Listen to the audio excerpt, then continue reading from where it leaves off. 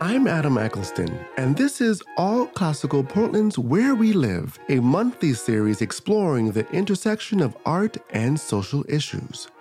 Today, we'll hear about a school that makes music lessons accessible to people across the economic spectrum.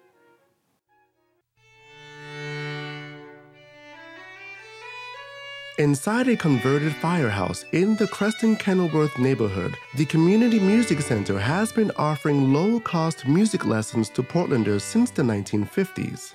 Being one of several siblings doing music, my family found it hard to afford music lessons, and what a blessing Community Music Center was for us and our family. Cellist Gregory Dubay has been director of the Community Music Center for almost 20 years. I studied cello and played in orchestra and chamber music. And so I feel like my role is to keep paying that forward and making sure that students today and in the future can still have access to quality music instruction without the financial barriers involved. Pre-pandemic, CMC provided group and individual lessons to 850 students a week. Funded by a nonprofit and by Portland Parks and Recreation, the school serves all ages from pre-K to seniors and has several classes designed for people with disabilities. More than 55 teachers are on staff, and most are professional performing artists. CMC also provides low-cost concert spaces and instrument rentals. Gregory Dubay says there's no other place quite like it.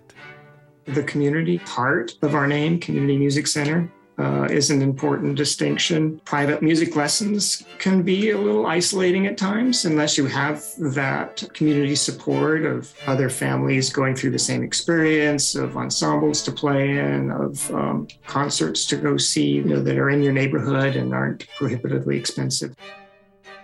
I guess you could say it's fairly unique to have a community school like ours being a part of the Portland Parks and Recreation system. And so we're able to leverage the resources of Portland Parks and Rec, for example, with the pay-what-you-can pricing for classes, with in-park programming, all of that put together. I think that's fairly unusual and unique. The fact that you give this robust music program to so many people in our community, it's incredible. Tell me a little bit more about your disabled program. That includes currently a drum circle program, which is sort of like a music enjoyment program, social time for people to get together and enjoy music in the ways that they can. And we're launching an inclusive piano class now. Just thinking through those barriers that come up, whether it's geographic or financial, or what other roadblocks or biases are we unintentionally putting up that we want to tear down and replace with something more welcoming. So it's an interesting process and very rewarding. Where do you see CMC going in the next 5 to 10 years?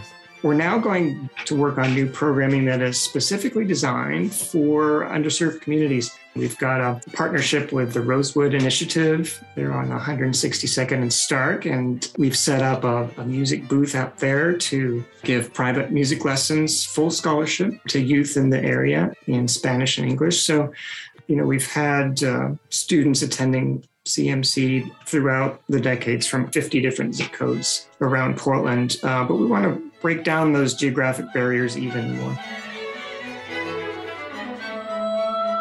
It's no surprise that CMC has been giving most of its lessons virtually for the last 2 years, and there haven't been any performances in its concert space, but CMC is planning a full summer program from mid-June through late August. And by this fall, Gregory Dubay hopes that the Community Music Center will be offering lessons and concerts to even more Portlanders than before.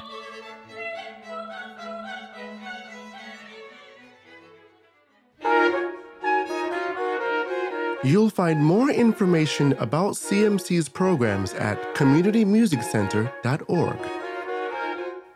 I'm Adam Eccleston. You can hear more Where We Live stories at allclassical.org/joy.